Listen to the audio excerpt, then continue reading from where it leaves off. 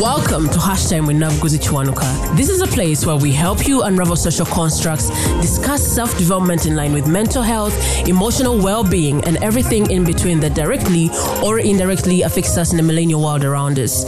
If you're hearing my voice for the first time and are the kind of person who is not scared of being a better version of yourself even if it requires you to contradict who you were 24 hours ago, consider this your virtual home. I'm your host, Navguzi Chwanuka, and I cannot wait to engage with you in the various conversations. This is the 92nd episode of Hashtag with Navguzi Chwanuka, and today's guest is Chishimba Malisawa. Chishimba is a Zambian author, computer scientist, and a proud Christian. She is passionate about making a difference in society, and this is evident in the content she continues to create and distribute. In this episode, Malisawa, among other things, breaks down for us the best way to handle time and expectations when it comes to relationships. If anything resonates with you during our conversation, reach out to us. If anything resonates with you during our conversation, remember to share on social media with the hashtag HTNKInsation. Here is our episode. Chishimba Malisawa. I was a little bit worried about pronouncing Chishimba. Actually, when I saw you making the different ways that people pronounce your name, I took it upon myself to pronounce it at least every time I see it. At least to pronounce it better. What are some of the different ways that are ridiculous? Like, where did you get that from? Yeah, and being in Europe is like I've had the worst pronunciations. It's like Chihimba or Chishimber. There is an R at the end. Yeah, because people's accents here cannot say the African way. So I have a Kenyan friend here, and she's the only one that makes me feel home when she says Chishimba. And I always tell these guys, say it is Chishimba, and we just say something else. So I stopped trying, but you did great. Welcome to the podcast. Thank you. Do you have a particular, when it comes to naming in Zambia, and I'm very sure that you belong to a particular tribe, which I don't know, you will tell me. Do you guys rely on something when it comes to naming of children? I think it just depends on the tribe. But now people are becoming more, I don't know, I think it's a balance between some people are becoming more traditional, others are becoming more Western. So people, you find that someone has a Western name, a traditional name, and then a surname. So, yeah, that's a traditional how name and surname? What's the difference? I thought...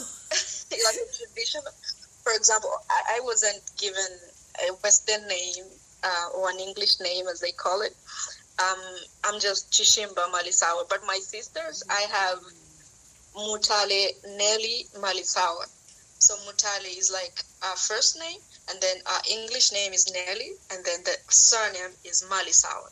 Did you ever ask your parents why they didn't give you a Western one? I don't know. I don't know if they run out or... But we're only 3, so if they ran out, then I don't know. I don't know how. What's the meaning of Chishimba? Is there a particular meaning? Well, it actually means a charm, like something that I know. I know, but it's like a charm. But I interpret that as being charming, You are. Yeah, that's why I'm like, Yeah. Because they usually say names follow people. So when you talk about it as a charm, and I'm like, okay. Okay. I'm glad you agree. But that was like something that I was, made fun of. People used to make fun of me because of, that. They would be like, it's a charm, a charm. Yeah. But now when you grow old, I guess you can twist things in a way that sounds good to you. So. Whoa, so they were taking it in a different way, in a rather negative way? Mm-hmm. That is in school? Yeah, kids, I guess. Kids are I don't know what's wrong with kids. There is something I actually wanted to talk about schools. Like, I don't know what is wrong with kids in schools. Let us get into the introduction so that people get to know who I am speaking with. Chishimba Malisawa. My name is Chishimba Malisawa. You said it right.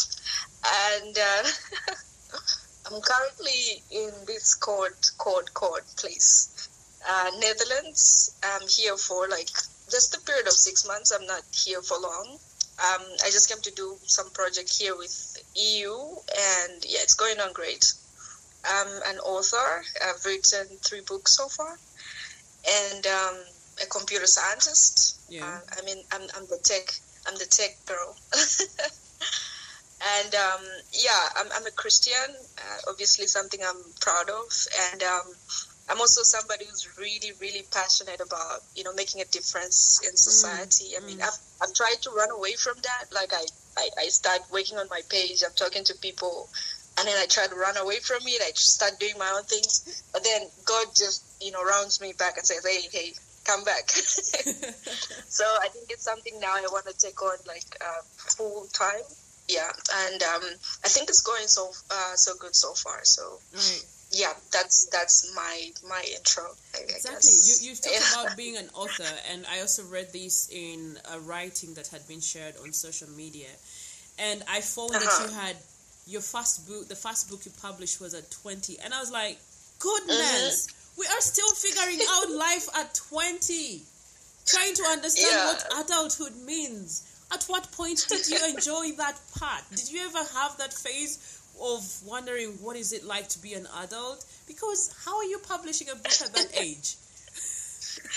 Well, I think I've always been, I've always been one of those people that people say you're older than you are, you think we're older than your age. Yeah, and so initially I was following this, age thing where I had so many books I wanted to write, but then I was like, I'm not there yet, and who's going to read something that a 20-year-old writes? Yeah. But then I took my writing talent to Facebook, and I started writing articles there, and then so many people were intrigued by it, and I saw people were 60 reading that.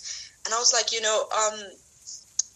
there's knowledge, or there's a gift that's upon your heart. And if it's just within you, even if you're an essay at 50, at 14, it will still come out, So I decided to just, write a book. And, ironically, the book that I wrote was about starting wherever you are. It doesn't matter how old you are. It's called Hence the Future. And I was saying, it was inspired by a certain incident that happened where a certain lady died when she was in her 4th year. And a lot of people were saying she was just about to start living her future. And then she died. And then, I started thinking, I was like, but what if she was already in her future and she didn't know? Because she was waiting for that. We wait for that point in our lives where we're like, this is my future now, it starts. But the future is not a destination. It is something that you create as you go, and sometimes you might be in that future and you don't know. So make the most of every moment. That's basically what the book was saying. And yeah, it was a good phase in my life, because people were like, a 20-year-old? Okay, let's see what she's got to say. I'm so sorry, but I don't think I would buy a 20-year-old's book. Yeah, but it went on great. That is a huge... Had you seen someone that inspired you? Do you have a particular person that inspires you in as far as writing books is concerned? Well, I think a number of them, but in different sectors. For my writing style, I think I was inspired by Paulo Coelho. I don't know if you know Paulo. Yeah, the author I think I've seen the name somewhere. Yeah, I don't know if you've seen the book The Alchemist. I've seen it, but I've not read it. Yeah, it's a timeless book that almost everybody has read. I think you should add it to your reading list. I'll try to find it. Yeah, so this guy actually, he writes these books in his own way, and I wasn't inspired by what is the actual way he was writing it. I was inspired in the sense that it was his own self. It doesn't matter, because there are so many standards in life. a book should be this way, a book should be that way, but he just writes it down. Because mostly in my books, there are stories inside. Like I start with the chapter and then I write these stories because I understand that some people learn through, stories and trying to follow that. And so I put that in my book. And then the rest of the chapters are inspirational because I just want to incorporate both. And I realize that I do narrate well as well. So yeah, I just learned to be original from Paulo Coelho. And then when it comes to deciding to write at 20, there was a person actually on Facebook. When he saw my writings, he was like, you're really good. His name is Harrison Wenda. And he used to hype me up so much that I was like, yeah, I should really do this. And then one day I wrote the book in like 3 weeks because I already had the concept. I'm sorry, what? Yeah. Yeah, I was in the wait. Let us first breathe in. Wait, don't let us first. What? 3? How? Yeah, 3 weeks. Yeah, 3, and I was like in the middle of my freshman year in school, and this was a hard class because it determined what you're gonna do after, because you are like doing A-levels and you have to now choose where you go, and people never used to have free time, and so that also intrigued people. They were like, a 20-year-old writing a book as a freshman? I mean, yes. Yeah, but I just went for it, and I wrote the book, wrote it down and sent it off to be published, because I wrote a first book just before that. I think I was somewhere 1918, but then in the way that it was written, the person I asked to publish it for me said, this is not, it's not like a standard, way of writing inspirational books, but I decided to say, it's not standard, but I'm going to go for it. But I was a little bit discouraged, so I started working on a different one, which is actually published. But I hope that, someday I'll get to publish the one that I did.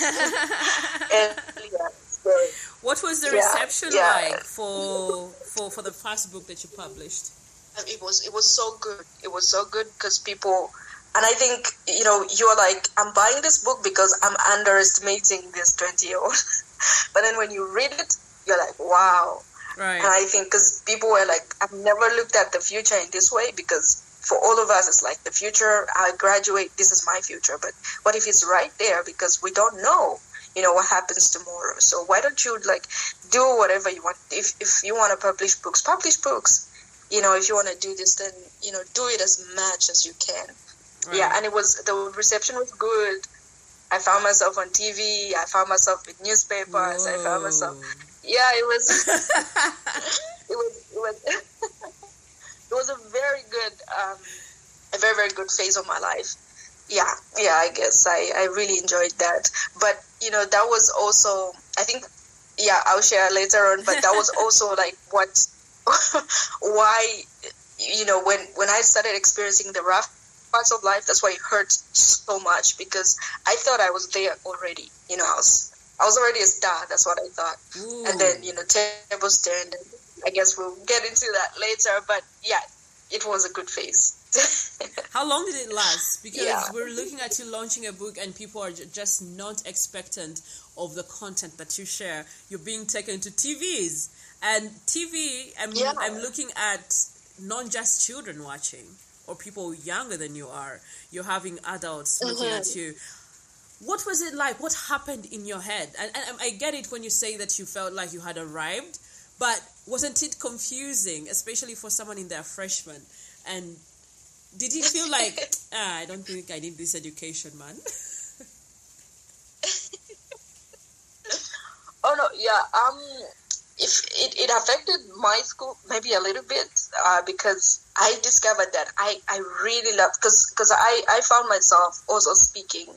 I was invited to organization launches. I was invited to churches, and I found that was where I was. That this is me. That's what I thought. I was like, this is me. This is what I want to do. And then I found myself studying in the library. I'm like, what am I doing here? But yeah, it did, and I guess I was always ready for it. I think I used to have I'm a little introverted, maybe not a little. I'm introverted, and so most of the times, my sisters would go out. Everybody is not around, and I'd just be by myself. That's where I'd practice. I'd pretend there's an audience, and then I'm speaking. Is it? I'm speaking. I used to do that, and so when the time came, I nailed it. The TV interview, I was like, yeah. And my mom was so surprised, actually. She was like, I didn't know you can even speak English. I'm like, yeah.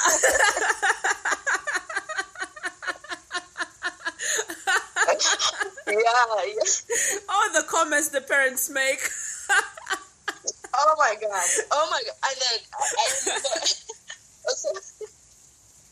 also one funny thing that happened, like I was on TV because I was like on there was like national TV where like the Zambian national TV, and that's where I was. There's something called Kwacha Good Morning Zambia, and then we decided to record, but we couldn't because Mom was just like, "Oh my child on TV." I was like, "Oh God." and we couldn't record. Sorry, I mostly cry when I'm laughing. It's okay.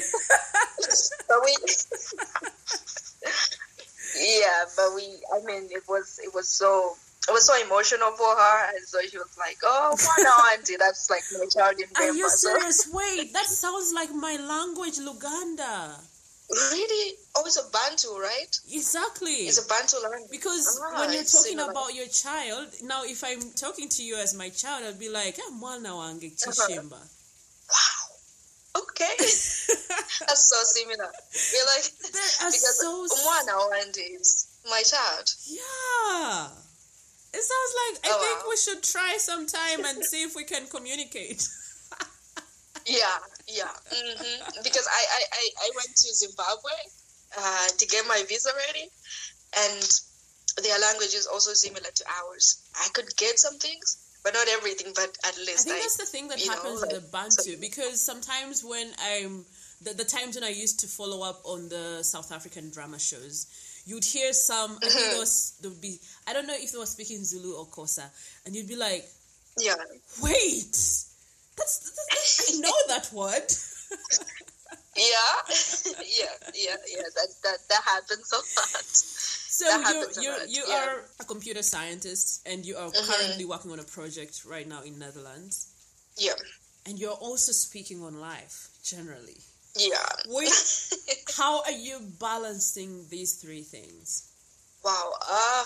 I guess it is because I'm not yet done with university yet. Friend. Yeah. Not yet done. But I was nominated actually for this project by my school because of being proactive and good grades and stuff like that. So I'm here. Actually, I started with the university I was at initially was a little different from where I am now, and that's also, I guess, life happens, Wait a minute. It does. Wait a minute. You changed universities? Yeah, I did. How does that work? Because I get it when someone changes a school in high school, but then for university, did that come with a change of course, or did you restart? It came with a change of course. And it was, one of those crazy times of life. Yeah, because you tend to feel like you fall behind. And I was at a different university, and I was feeling like I'm not supposed to be here. Just all of those, like, my mental health was not, in the place it needed to be. And I just felt like I don't need to be here, and I need to be somewhere different, but it took time. And I experienced, I was this kid who was like so smart back in school, like breaking records in my district, mathematics, physics, whatever. And then I found myself in university, and I was failing to attend the same grades that I would attend. And so I used to pass, yes, but by a long shot. Like, it was like, not so good really. And I used to find myself in that place. I'm like, am I really supposed to be here? And yeah, I was just not happy, and I decided to change. And my mom was not okay with that. Nobody was, actually. They were like, I mean, you're already going ahead in this. Why can't you just finish? But then in my mind, I was just like, I'm not happy here. And a lot of people don't really understand that. They are like, you have this 100% sponsorship. The government is sponsoring you. Why don't you just finish? And I'm like, I'm at a place where I'm not happy. And there is nothing so prestigious in an African home when a child is being sponsored by the government. Exactly. And so, yeah, I had to do that. And I felt a little bit alone when I was making that decision, because not everybody was on board. But, as time went by, they understood why I had to make the decision. Yeah, and yeah, that was really a rough patch of my life. But once I moved to my new university, that's when everything came back to normal. Like, awards started pulling in, opportunities started pulling in, and I'm now blossoming in the way that I'm supposed to. But I needed to leave the place where I was to be where I am now. Yeah, so when it comes to balance, I mean, it's easy. It's very easy, because I mean, what I'm doing is I talk to people. Like, someone comes with a problem, I'm able to tackle it. And some of them, if I can help to some degree, I help them for an extended period of time. I'm posting this on Facebook. I'm writing this on Facebook, and I do balance really well, I feel, because it's something I'm passionate about. And here, it's also something I'm passionate, I'm pursuing passion both ways, because technology, I'm doing something with autonomous driving, driverless vehicles. That's is that the project you're working on?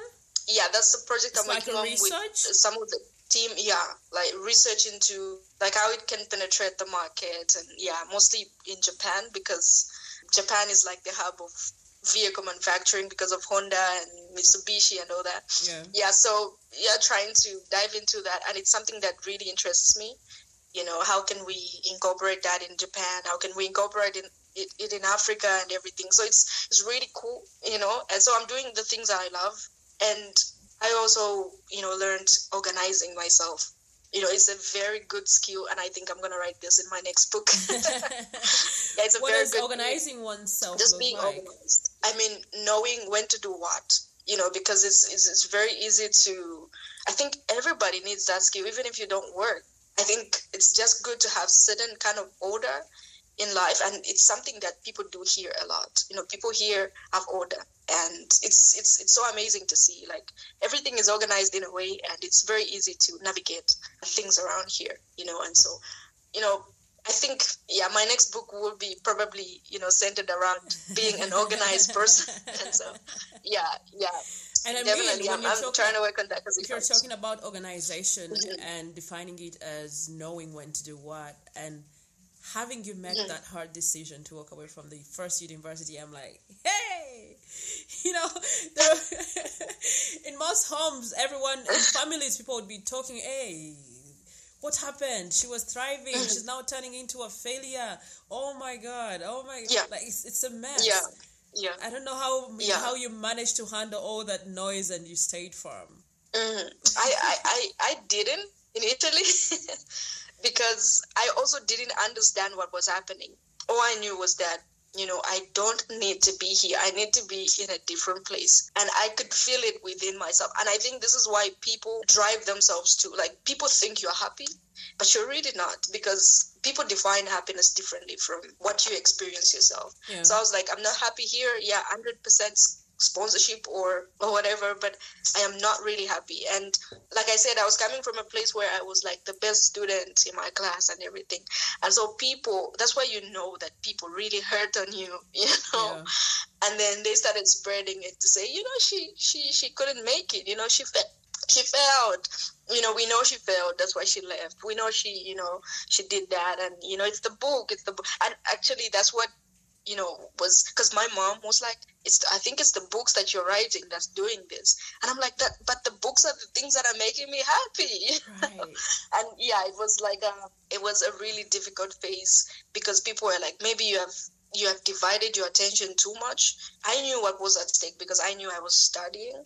You know, I knew I was doing all that I could do. I knew I was not a bad person in university. I was just doing everything right. But there was just that I wasn't just happy, you know. And I've noticed that, you know, it happens with so many people, especially school, because people are just like, I'm sponsored by the government. Because what happens mostly in these universities is like, even if you're studying what you don't love, as long as the government is sponsoring you, you just have to power through. We have that. And that affects us. We have that. That You find someone pursuing education, a bachelor's, I think it's called a bachelor's in education, and those are the people that become teachers, and they don't want to do these things, but because the government offered them that, they just take it.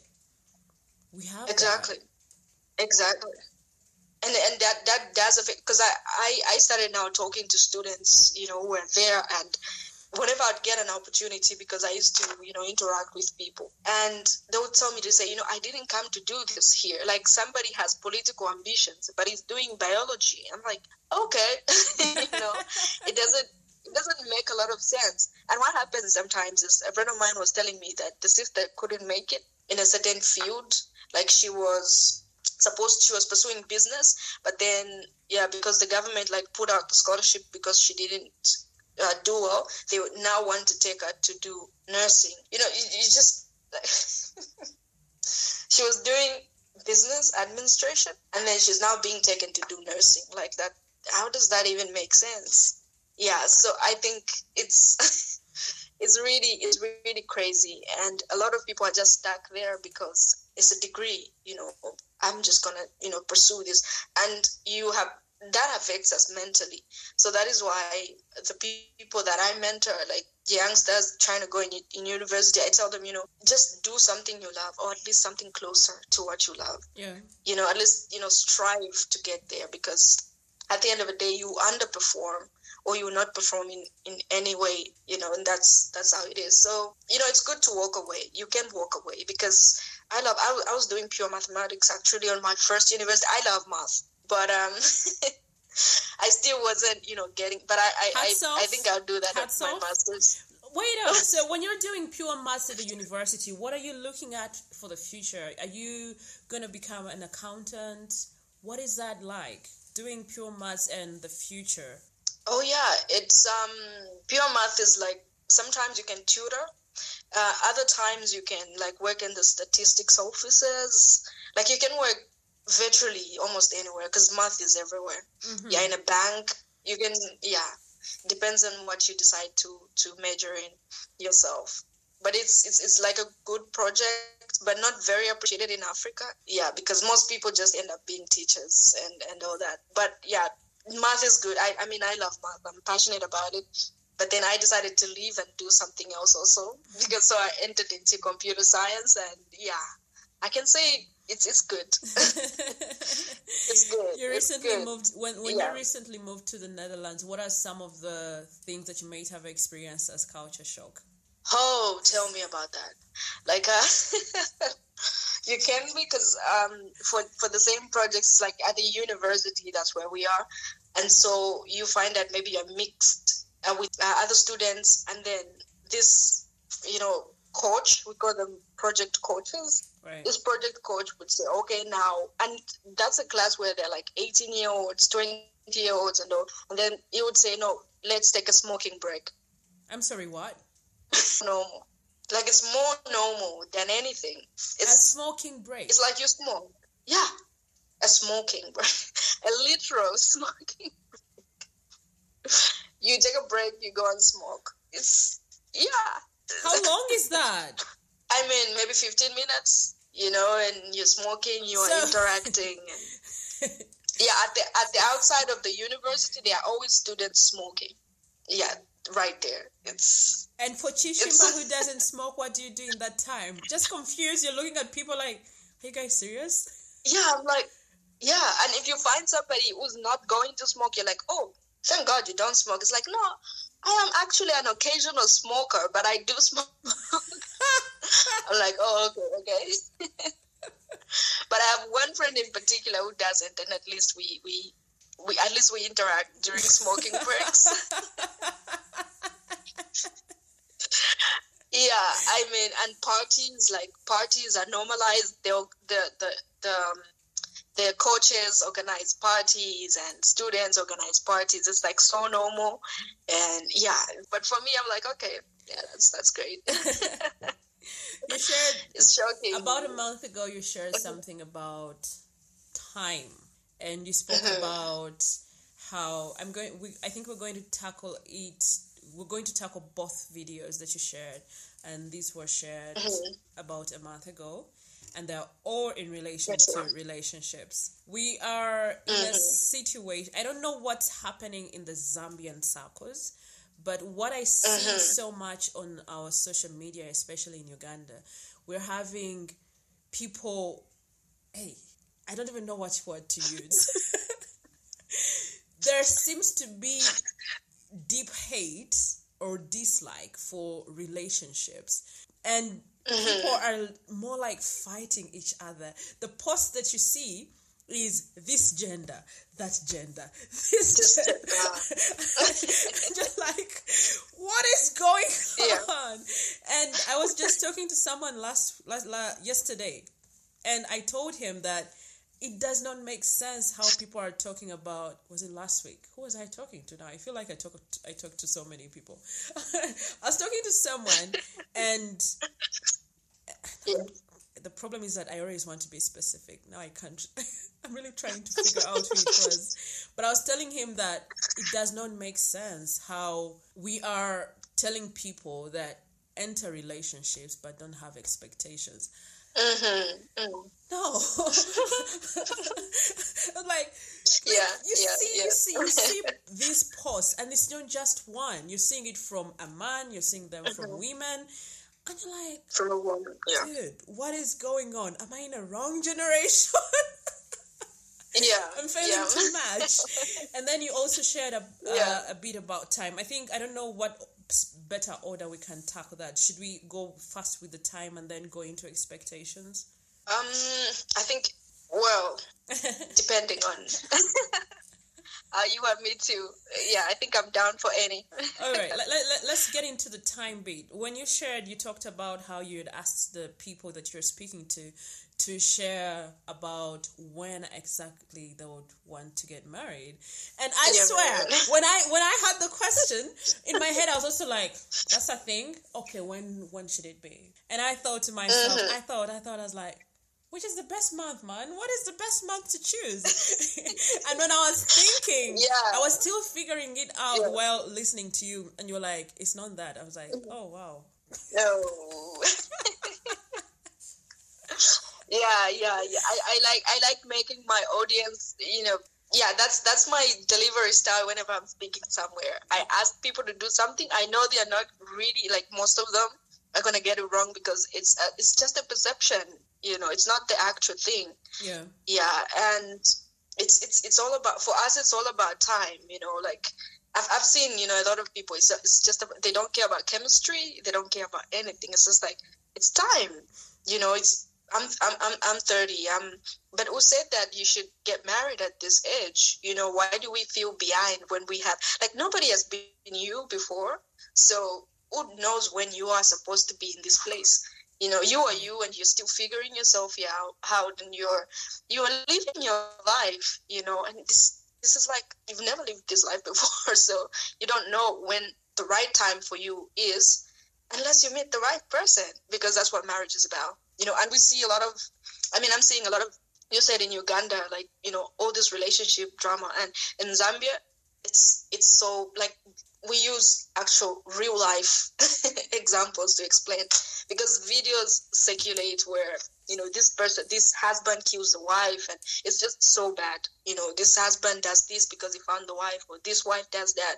It's actually so sad, but it's happening because people are just rushing to do things. Right. They don't care about chemistry. They don't care about anything else as long as it's time.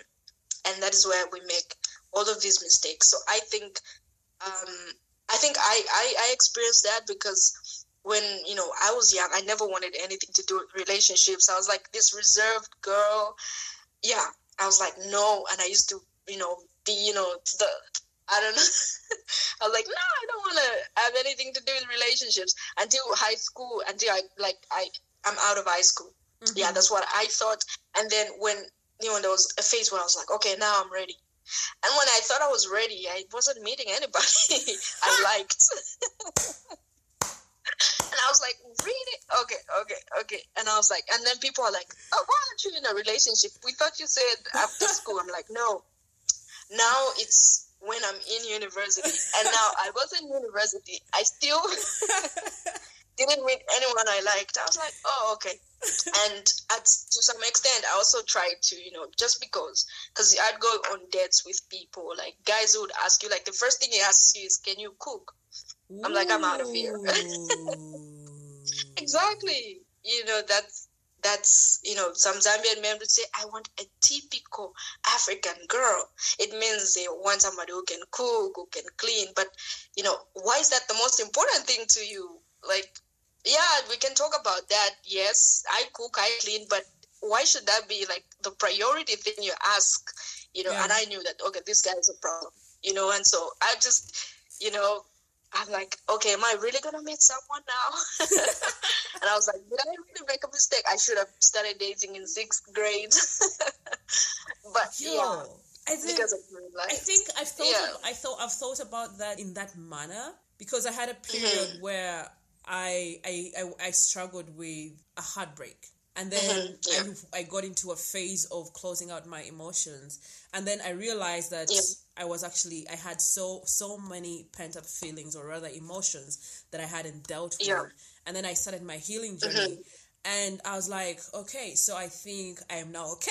Let us come back to the field. And you're like, I can't much. What is going on? And then I'm hearing stories of people that are coming from having relationships right from school. There are probably, you're looking at someone who is like 34 years old, and they're talking about how they've been together for 20 years. And I'm like, you guys, I was supposed to be in this thing a long time ago. But our African society does not, I don't think we are given an allowance to do that.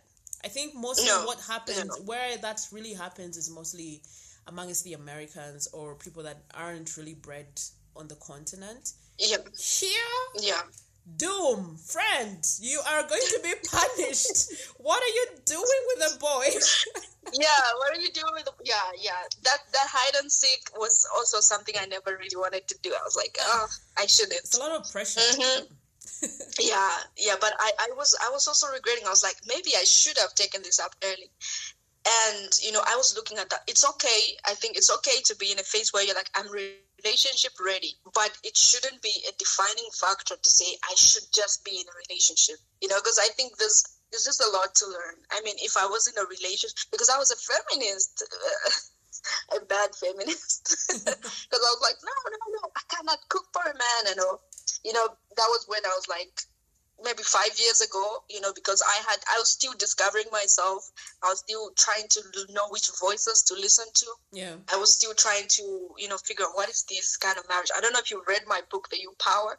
No, I haven't. It's a book for ladies. I haven't had access to the books. Yeah, I think I will share The You Power with you, because it was actually inspired by like the phases I had to go, because it's a book for ladies, and it's The You Power, Designing the Lady You Want to Become, as the title. And it's these phases that I went through until I realized that, you know what, we say we want women to be free, but when you say feminism, you're still putting them in the box to say, be this, be that. And it's always like that for women.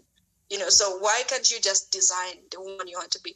If you want to have a degree and cook for your husband, then that's your thing, If you want to have a degree and not cook for him, that's yours. Right. All that matters is that you sort yourself out, and most importantly, who is the kind of man you marry? Is he supportive of you?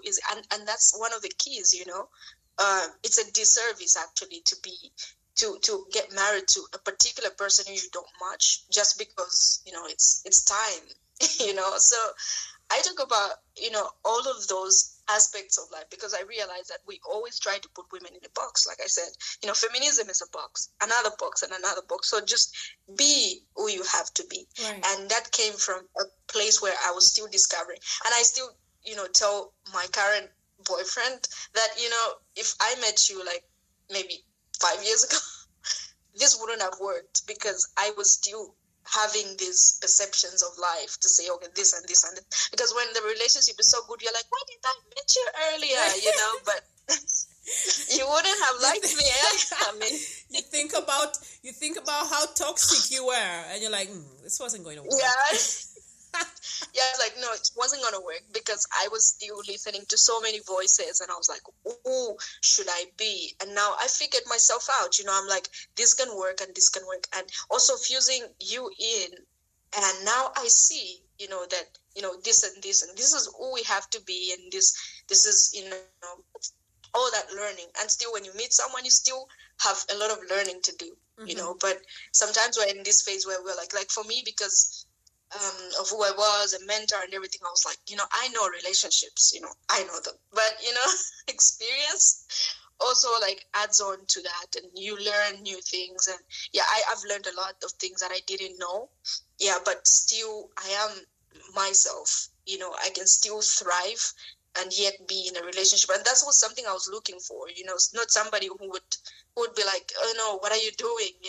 Why are you succeeding? Why are you, because some guys would even ask you why you're succeeding, and then you meet somebody who's supportive of you, somebody who doesn't believe in so many norms that just society believes in. And for sure, because some guys will also lie just to make you happy, because they look at you and like, oh, this is an ambitious woman, so I'm just gonna say things. In actual sense, they're not that way. So I think I put him in a vetting process. I mean, I vetted the guy. I was like, You're gonna give me those tips of vetting. You're gonna share the tips. You got to vet. I mean, you have to. You have to vet them. And then say, okay, I can thrive. I see myself building you, and I see you building me. So yeah, this could work. Yeah, so I think it really takes time, but you have to be open to that, to learning also about the person, about situations, and but it's good. But I don't believe in timelines anymore, because I believe there's something I like saying, that is, if you don't have something, then you're not ready for it. Because at a particular time I was like, God, if I'm ready to date, why are you just sending me guys that are not, why?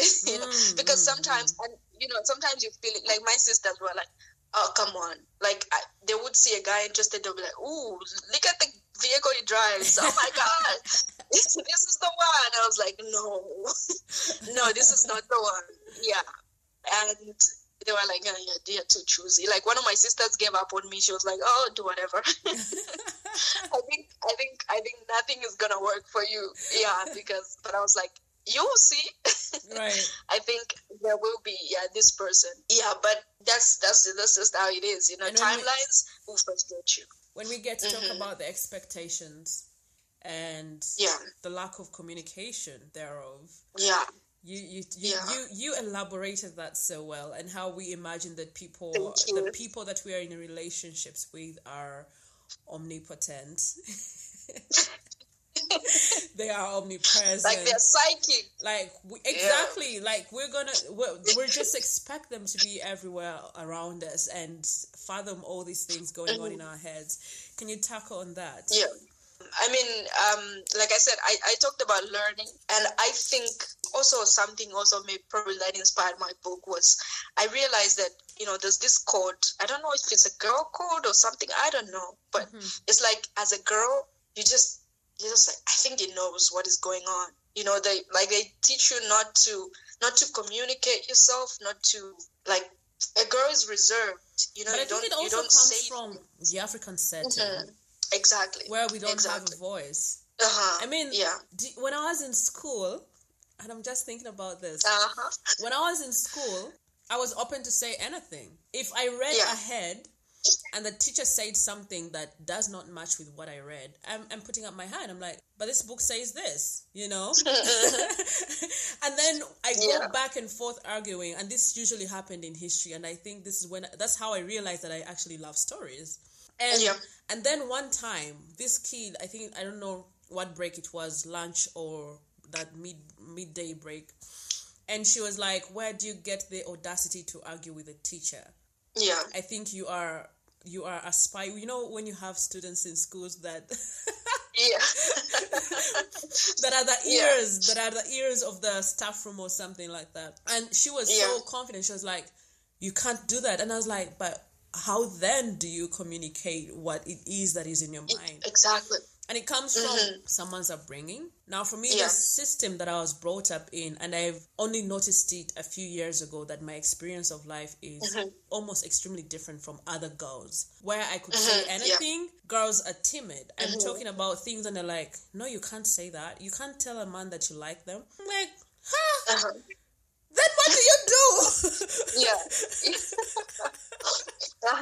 Exactly. You don't have to seem like you love a guy so much. I mean, where does that come from? Like, if he thinks you love you a lot, if you love him a lot, but how will he know? Like, it should be mutual, you know. But I was like that too, you know, because, you know, going in the relationship, I was like, girls say these things, you know, and of course, some of the things you overcome, but some of the things you're human at. You just pick them up as you go. And I realized that, and actually he is the one who actually told me those things, you know, because I was going in and I was upset and he didn't know. And then he calls me on the phone and he's so excited. He's like, hey, babe. I'm like, hello? And he's like, what happened? You know, did I do something? What happened? And then I was like, I was upset with you. And he's like, what do you mean by that? What did I do? I was like, didn't you see that before I hung up, I was like, my voice was low, and I was like, okay. I was like, but how do I? And then he was like, you know, this is not the way that things are supposed to be. You know, if you're upset with me. Oh my God. You reminded me. I was with my cousin brother, and he was texting with. This is now the wife, but that time they were just dating. Yeah. So they were texting, and then he went off the phone and he started looking around like. So I was like, "Yo, what's up?" And he said that she is saying we fought. I don't remember.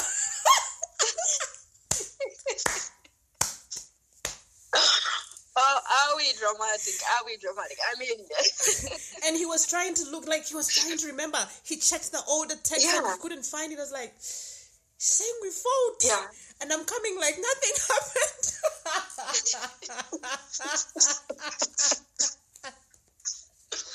I'm telling you. No, the tone of my goodbye was not okay. But you told me to sleep. Yeah, I told you to sleep because I was upset with you. I was like, but what? I don't understand. I'm like, okay, whatever. And then we had to talk about it. And actually, it was like, you just have to tell me. You know, if you don't tell me, I won't know. And you'll be dying with things inside. If you want me to do something for you, just tell me. You know, you are safe here. And I think that is also the environment that men have to create, because they have to understand that these things sometimes we just pick them up as we grow. You know, this is just what you think it's supposed to be, because we cannot neglect the fact that we are raised the way we are, you know, and people around us. We can copy Western culture, we can copy it to some extent, but it doesn't change the home you grew up in. Right. It doesn't change your view of love. It doesn't change your view of so many things, you know. So I think men have to create that space to say, open up. And that's something that I really appreciate that I have in my relationship, because it's like, just tell me if you don't, and it makes me so much free, you know, because I know that if it does something, I'm calling it out. And it's like, oh, okay, yeah, that is it. And I'm upset and I communicate my feelings, and that's so much better. It lifts a weight off of you. It does. Than trying to be dramatic, I guess. We this is what men mean when they say women are dramatic. It's not because we're not feeling it, it's because we're not saying it. You know, and so somebody would think you're upset unnecessarily because they don't know. So it's always important to actually talk to them. And I think this manifests itself in so many ways, where women think like men are these, superpowers, omnipotent people. Well, they that present themselves like, to be the ones on top of the hierarchy. So, my master, please, don't you know that I am struggling now? Exactly. And that's also the problem with men. I think like there's a huge gap here because, men have this ego and, because they'll be like, I didn't do anything wrong, and so I'm not going to apologize. And women have this, I don't know if I don't even know how to describe it, but it's this expectation maybe, and these men have this ego. And so that causes so many potential relationships to end when they are not supposed to. I think a lot of relationships end when they are not supposed to. And mostly because the problem is small. You just can't figure that space out, because you have to, come together in a way. And so the expectations that we have as women, and the ego of a man. I think if a man lowers his ego and the women lower their expectation, I think so many things could work. Do we get to lower the expectations, or do we get to communicate them? There are healthy expectations, right, and there are unhealthy expectations. Yeah, there are expectations where I feel there are certain things that make me feel loved, for example, and also love language communication. Ladies mostly don't. They just expect a man to know. And I think this is something you need to talk about with your partner. You're like, for me, my love language is quality time. So you might think you are loving me by, just communicating, but I also want to see you. And so many ladies are like that. A man would like see you today, after a month, after a week, some guys are like that. But then if you want to see the person, ladies don't say that. And so they'll accuse the man of cheating. They'll be like, I think you cheated on me because you don't see me often. When you just want to see them often, you can communicate that.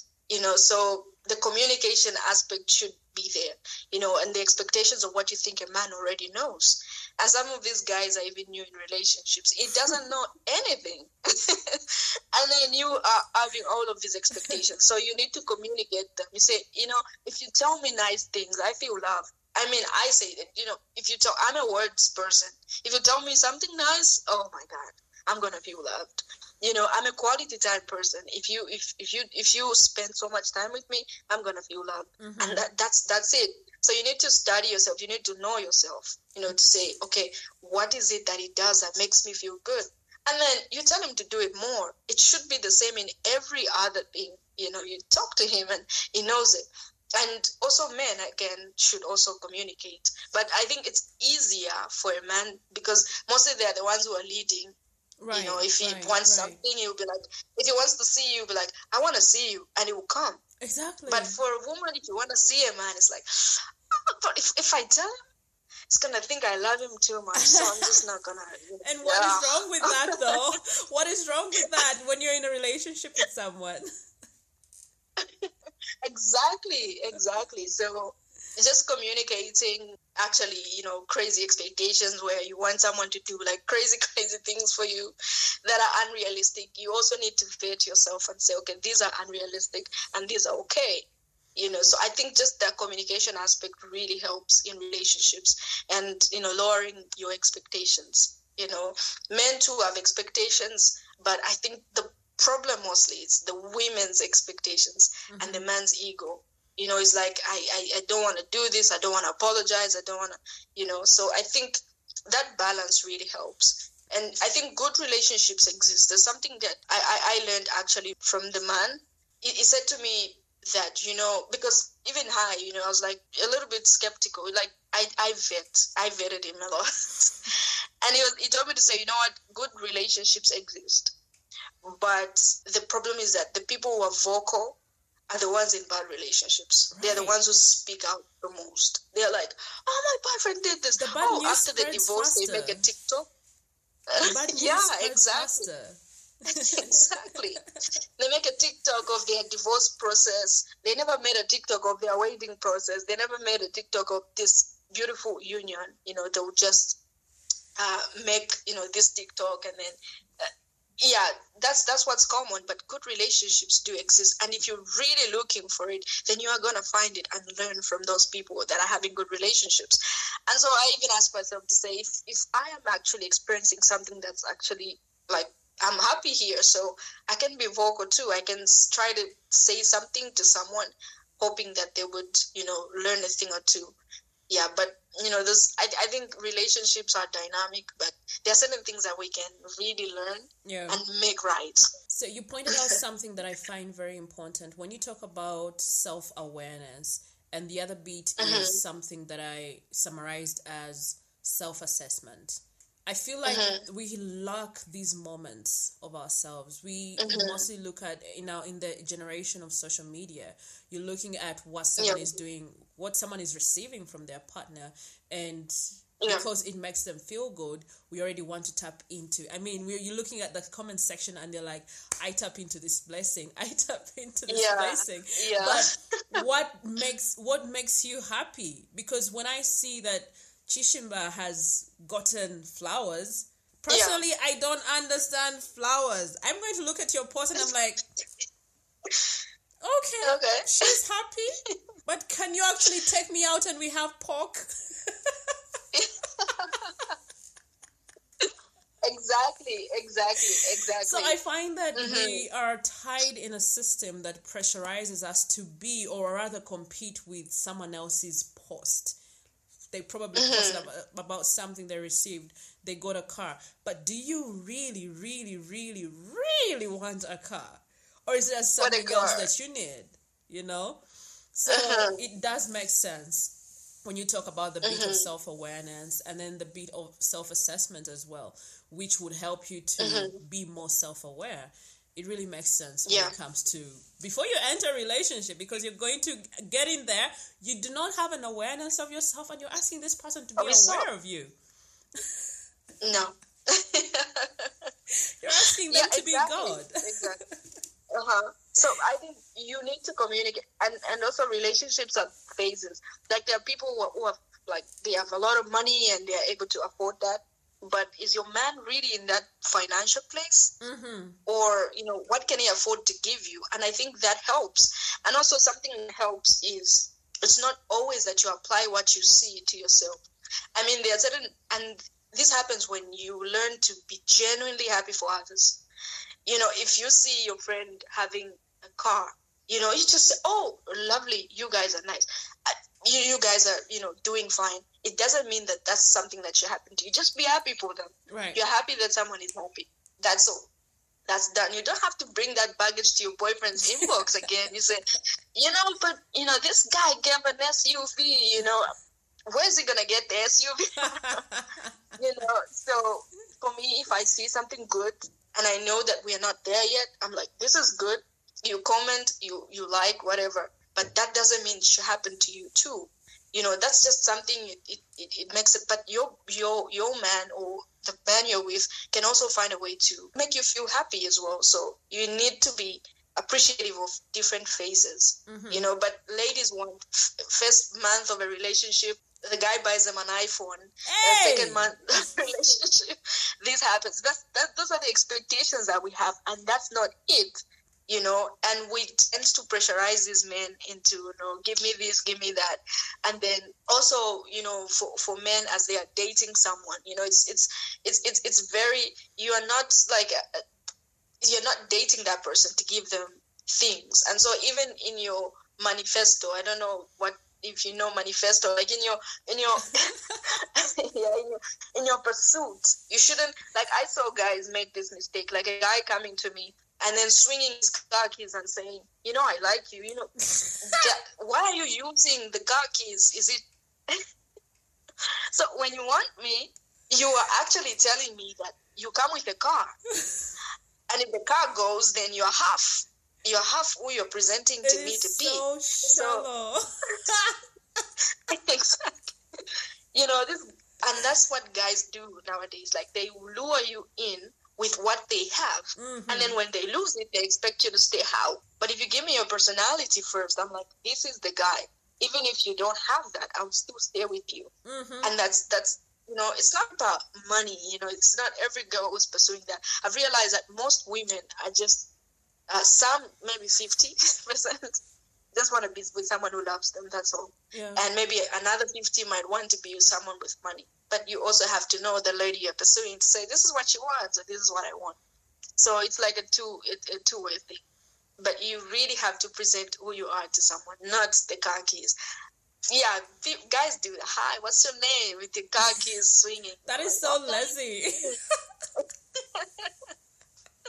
Exactly. And so these are the dynamics, actually. Yeah. Mm-hmm. What does self-care mean to you when you look at yourself, your life generally as Chishimba right now? What does self-care mean to you? And this is in as far as looking at how you take care of your mental health to help you to keep steady on your feet. Mm-hmm. I think one is communication. I think you don't have to be timid in this life. If you don't explain, if you don't say what you want, you always expect people to step on you. You always expect people not to, do what you want to do. Like, I'm here and this is like a whole, probably you have to walk a lot of blocks to see another Black person, but your self-image of yourself matters. How am I seeing my point? Is it valid? What I would say, will it add to this project? Will it add to this? And that was one of the things I was asked, actually, as I was, being prepared for this trip. I was asked, if you are in a boardroom and there are like 7 white people and you're the only Black person and they agree on something, would you still disagree? And I said, yeah. And I still find myself in that place. Like, other people are like, yeah. I'm like, no, that's not going to happen. No, I think this. And I explained myself, and I'm like, oh, actually, that is a point. And so if you are always there and expecting people, actually, I even made a video in the morning about something like this. I'm going to post it. Yeah. It's not, most of the times we expect things to happen. We expect other people to do things for us, when in actual sense, it is our responsibility to do that. And so this is something that you need to get off of your chest. You need to communicate and communicate effectively. Speaking is not just, speaking is speaking, but communication means somebody's actually getting what you're saying. Mm-hmm. So you need to learn, I communicate my mind, I communicate myself, and I don't leave anything to chance. I'm not like, maybe it's going to happen. Whatever I feel I have the power to control, I control. I make sure that I put my input, and number 2, of course, not in order, but prayer as well. I mean, God is, God is good. I must say that. And it's good for your mental health to look up to God, because like most people who don't believe in God, it's like, it's just more powerful than you. Who has got your back?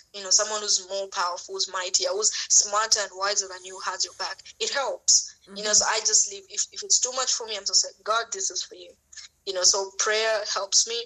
And also being organized, I think, helps, because I don't like, I have to do this in the morning. I have to do this. Even posting on Facebook is something I organize. Mm-hmm. I'm like, this time I'm going to do this. This time I'm going to, because if I come home and I'm exhausted, I know that maybe on Tuesdays I'm exhausted. I'm not going to start overbearing myself with things on that particular time. So I think also organization really helps me. And gratitude, actually. Gratitude is key. I'm grateful for life. I'm grateful for who I am. I'm grateful for the timeline. I believe I'm not too early. I'm not too late. I'm just on time. Mm-hmm. And also, maybe the last thing I would say is this thing I say, all for good. It's all for good. Everything happens for good. For they who love God, it's all for good. I believe everything that happens, you have the ability to look at it positively, and everything in life has a silver lining. So whatever happens, I'm like, okay, it happened, but it's sad, and I allow myself to feel. You shouldn't deny yourself that. If something bad happens, allow yourself to feel, feel sadness, because at the end, people think if you don't feel sad about something, then you are a star or you have mastered your mental health. But that's actually denying yourself of that. We don't study mental health in order to be invincible. We study mental health in order to know how to best handle it, Mm-hmm. So if something bad happens, I allow myself to feel this is bad. But then I quickly, the quicker the reaction time you have, I quickly react and I'm like, okay, this is for good. But first I allow myself to feel, and that's a very important part. Yeah. But I believe that everything happens for good, really. Yeah. And what would you want the listener to walk away with at the end of the episode? Just be yourself. That's the only way that you have a chance to stand out in this life. That's the only way that you have a chance to enjoy life, actually, if you are yourself. Do whatever makes you happy, and learn to communicate, learn to feel, learn to be appreciative of everything that you have. Just be yourself. If you pray, and just have a positive outlook on life, because everything's gonna be okay. I think I am one person who was at the verge, and I was like, is everything gonna be okay? But all those moments you cry yourself to sleep, all those moments where things are like not going your way, but just know that it does get better, and it does. And I am like a living testimony of that. And I'm sure you are also a living testimony of that. It does get better. So I think the phrase I want them to walk away with is that it does get better. It does get better. It always does. It's powerful. Yeah. So for the people that is there a possibility of people having access to your books? Yeah, I did have a website, but then I took it down a bit because of some maintenance I was doing. I was trying to rearrange everything and rebrand. Yeah, but then now I think maybe just going to my Facebook page and then inboxing me, then they can have a copy of the books. So they can just inbox me on there. I have 3 books actually. Hence the future. Intentional Healing.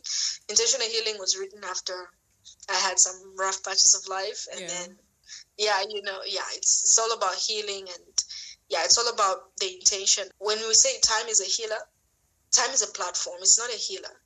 It's like saying time will make you rich. It's true, but it depends on what you do in that time. That's what will make you rich. Same with healing.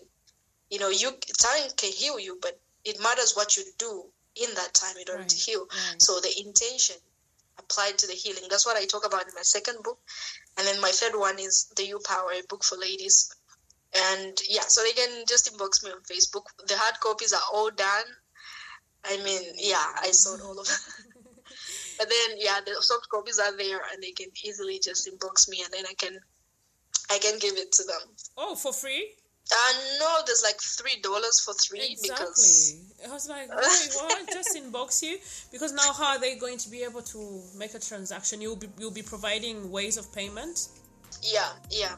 Okay. They are. So for anyone that wants to get in touch with you and they want to have copies of your books, they should look for Chishimba Malisawa. Yes, Malisawa. Oh my God. Chishimba Malisawa. How do I get this wrong at the end? Yeah. Thank you so much for your time, Chishimba. Thank you. I've really had a good time. I mean, I feel refreshed actually, which doesn't happen sometimes after an interview. You're exhausted, but I feel refreshed. I'm like so happy. All right, do have a good day. Sure, you too. Thank you so much for having me. My takeaway from this episode is that much as it gets better with time, what makes it better is actually the work that you do while you wait. So if you're in the process of healing and you're waiting for that time, it matters if your healing journey is intentional. Thank you so much for tuning into another episode of Hashtag with Namguzi Chwanuka. If you loved what you heard, make sure you subscribe to Hashtag with Namguzi Chwanuka in your podcast platform of choice and share it with your friends, loved ones, and everyone that you believe is affected by the millennial world around us. Also, feel free to share your insights about what connected with you on social media and be sure to tag us. We are at Hashtag with Namguzi Chwanuka on Facebook and Instagram, and on Twitter our handle is at HTNK Podcast. You can also use the hashtag HTNK in station. Catch you next week. Ciao.